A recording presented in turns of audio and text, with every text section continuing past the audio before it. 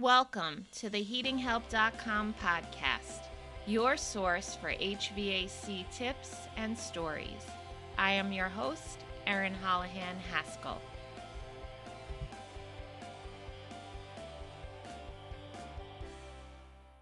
Today I'm talking with Ray Wohlfarth, commercial heating expert and industry author.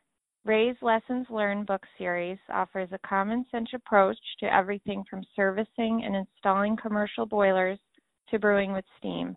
You can find them in our store at heatinghelp.com, and you can learn more about Ray's seminars at boilerlessons.com. Thanks for joining us on the podcast today, Ray. Hi, Erin. I'm so excited. This is great. We're thrilled to have you. I'd love to hear more about how you got your start in the heating industry.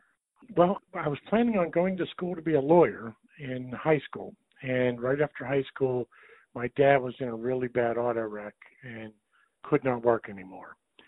So I had to go to work to earn money. So my relative was in the trade union, the steam fitters, and said, this is a great opportunity. People always need heat.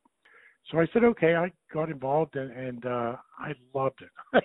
I love technical things, and so I got to learn all about systems and kind of specialized in the boiler end of it.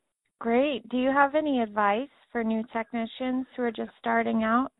What I would suggest is one of the best things I think is to learn how systems operate. Anybody can look at components, but there's no better feeling in the world to go onto a job where there's been 3 or 4 people there and you understand systems and are able to get the heat or air conditioning going.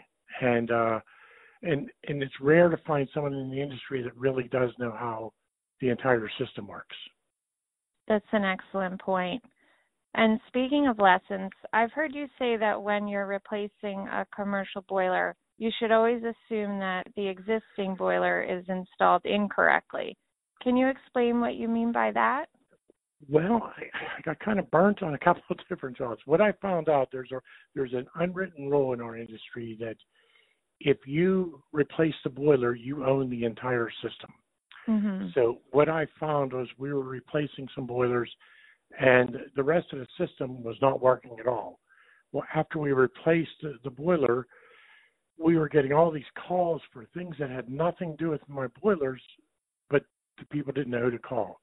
And so they kind of blamed, it was that whole adage that you hear, the thing worked fine before you put that new boiler of yours in there. So what I understood was that most of the systems, not through the fault of the installers, but maybe through maintenance over the years, that people have changed things around and they don't work the way they were supposed to work or the way they were designed. So I've gotten burned so many times that I'm really hesitant when I go out onto a boiler replacement project now. That makes sense. Do you have any other tips for commercial boiler replacement jobs? What I like to do is I like to talk with the building owner. A lot of times we get a call, we're dealing with a mechanical engineer, and I like to talk with the person that's maintaining the boilers, whether it's a custodian or a maintenance person, and just ask them. I like to ask a lot of questions, and again, where I assume that there's issues with the boiler, I'll say, what areas are the most problematic for you? And sure enough, there's going to be saying, oh, we can never get heat in this office, or this office is always roasting hot and we have to keep the windows open. So if you're talking with those people that deal with this on a regular basis, they're going to kind of give you some heads up and places to look where you can find the problems and hopefully resolve them with your new boiler system. Mm-hmm. Now, in your book, Brewing with Steam, you mentioned that a commercial steam boiler is designed to last 20 to 30 years, but you've seen boilers destroyed in less than a year, which is astonishing. What can kill a boiler like that? Well, most of it is if it's a steam boiler, it's water treatment. We're seeing the water is really not as good as it used to be. On that particular job where I was talking about in my book, The boiler was in there just over one heating season, and the tube started to leak. And wow. so the director of maintenance was a very good friend of mine, and he was kind of put into a bind because the president of the university and the CFO were kind of upset because they just bought these boiler and it's leaking already, and they blamed him and they blamed me. And so we got one of the boiler tubes replaced, and we sent it out to have it evaluated. And it came out that it was chlorine had done it. Oh. And what it was, do you remember in West Virginia a couple of years ago where they had that chemical that spilled into their domestic water, and everybody was sick, and there was counties that were just evacuated because of this thing that got in there, this chemical that got in there. Well, what happened was they used this large doses of chlorine into the water to kill whatever was left over, the residue, and this chlorine just killed this boiler. And so I paid out of my own pocket to have this test done, but it vindicated us and it vindicated the owner. But we see that steam boilers are just not being maintained, and water treatment, and so there was one that was we called about, it was a Saturday evening, and I got a call from an installer friend of mine with a help, and I called him, and it was a boiler they just put in a year ago, and within a year the low water cutoff had filled with mud, and the boiler dry fired, and they had destroyed a boiler within a year. Wow. Because they didn't do maintenance on there. So between the maintenance and the water treatment, I think that's what really puts the dagger into the life of a steam boiler. Those are really good points, Ray. Never a dull moment in this industry, right? Thanks. No, I love it. One of the many reasons why I love reading your monthly newsletter is because you share some great on-the-job stories like you just did right now. And to our listeners, if you're interested in receiving Ray's newsletter, you can sign up at boilerlessons.com. One of the stories you told last month, Ray, was about the haunted thermostat. I loved it. Can you share that one with our listeners? Sure. We put steam boilers into an old school that became a rehabilitation hospital. And right after the boilers were in there, I got a call from the customer saying the boilers are going off at night around 11 o'clock every night, and then at 6 o'clock in the morning they're coming back on. And we went crazy. We went through that whole building trying to figure out what it was. We thought, well, perhaps they were on the lights with the outdoor timer, and we could not find it.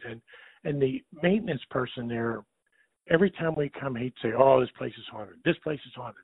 And when we couldn't figure out what was going on, he'd go, "Oh, it's that ghost again." I'm like, "There's no such thing as a ghost." "Oh, yes, Ray, there's a ghost here." So I put a data logger in there that monitors temperatures every 15 minutes. And sure enough, after a week, at 11 o'clock, the temperature would just start to go down. And at 6 a.m., it would come up. And we were like, what is going on? Well, here, what it turned out was we changed the cover. It was a locking thermostat cover. We changed the cover to a new one, and the problems went away. It turned out that one of the people that were in the hospital for rehab was a heating and air conditioning technician, and he had a key for the thermostat. And he liked to sleep with the temperature cool at night, so he would turn the temperature all the way down to 60 degrees at night, and then before anybody got up, he would turn it back up to 72, and we could not figure it out until we changed that thermostat cover, the locking box cover. Now, when you changed the cover, did he say, "Oh, that was me? Can I have a new key?" Well, on his way out the door. Oh. He confessed. He said, "I have to confess." He said, "That was me that was turning it down the whole time." And he said, I when I'm in rehab, I couldn't sleep at night when it was warm." I said, "Okay." So I laugh about it now, but it cost me a lot of headaches and gray hairs back then. So he could sleep, but you couldn't. Right, exactly. Now, Ray, you wrote a book called Lessons Learned Selling HVAC Service, and in it you say, don't spill your candy in the lobby. What do you mean by that? Well, when I first got into the trade, I was a steam fitter, and I worked for a control company, and then I was involved with a really bad auto accident on the way home from work, and I could not do the work anymore. So a friend of mine that was a contractor hired me on as a salesperson. Well, one of the first jobs I went to, I was talking with this building owner, and I said to him, I said, I think I can resolve your problem. And he said, well, how exactly would you do that? And I told him, and he said, would you mind showing me a little bit of a drawing, and so I can tell it to my boss, and I'm sure we're going to get your company to do the work. And I said, sure enough, and I thought, great, I'm able to resolve this problem. And I went back to the office and told my boss, well, we're going to get this job. I know it. And about 3 days later, I get a request for bid to do exactly what I had put on this drawing that I made for the guy. He cropped my name off the paper and made it like it was one of his own. And we bid on the job. We did not get it. Oh, then gosh. the person had the nerve to call me and said, you know what, that didn't work. You need to come out here and figure out what's going on. And I was, needless to say, I was furious. I went back and I talked with my boss, and he handed me a cup of coffee, and he said, well, you spilled your candy in the lobby. And I said, what does that mean? He said, that means that you gave away all your tricks before you got paid for them. He said, what you have to do is you have to tell the people and assure them that you can fix it, but you don't want to tell them how you're going to do it until they agree to your terms. So that's why it was a lesson learned that I got burned a little bit, but it never happened to me after that. So no more spilling candy. No. Well, that's excellent advice. Thank you so much for chatting with me today. We really appreciate it, Ray. I enjoy it, and I love what you're doing with the site. Thank you. And if our listeners are interested in reading Ray Wohlfarth's books, you can find them in our store at heatinghelp.com. Ray also teaches seminars, and you can find more information about them at boilerlessons.com. Thanks for listening, and stay tuned for our next episode about putting an end to water hammer once and for all.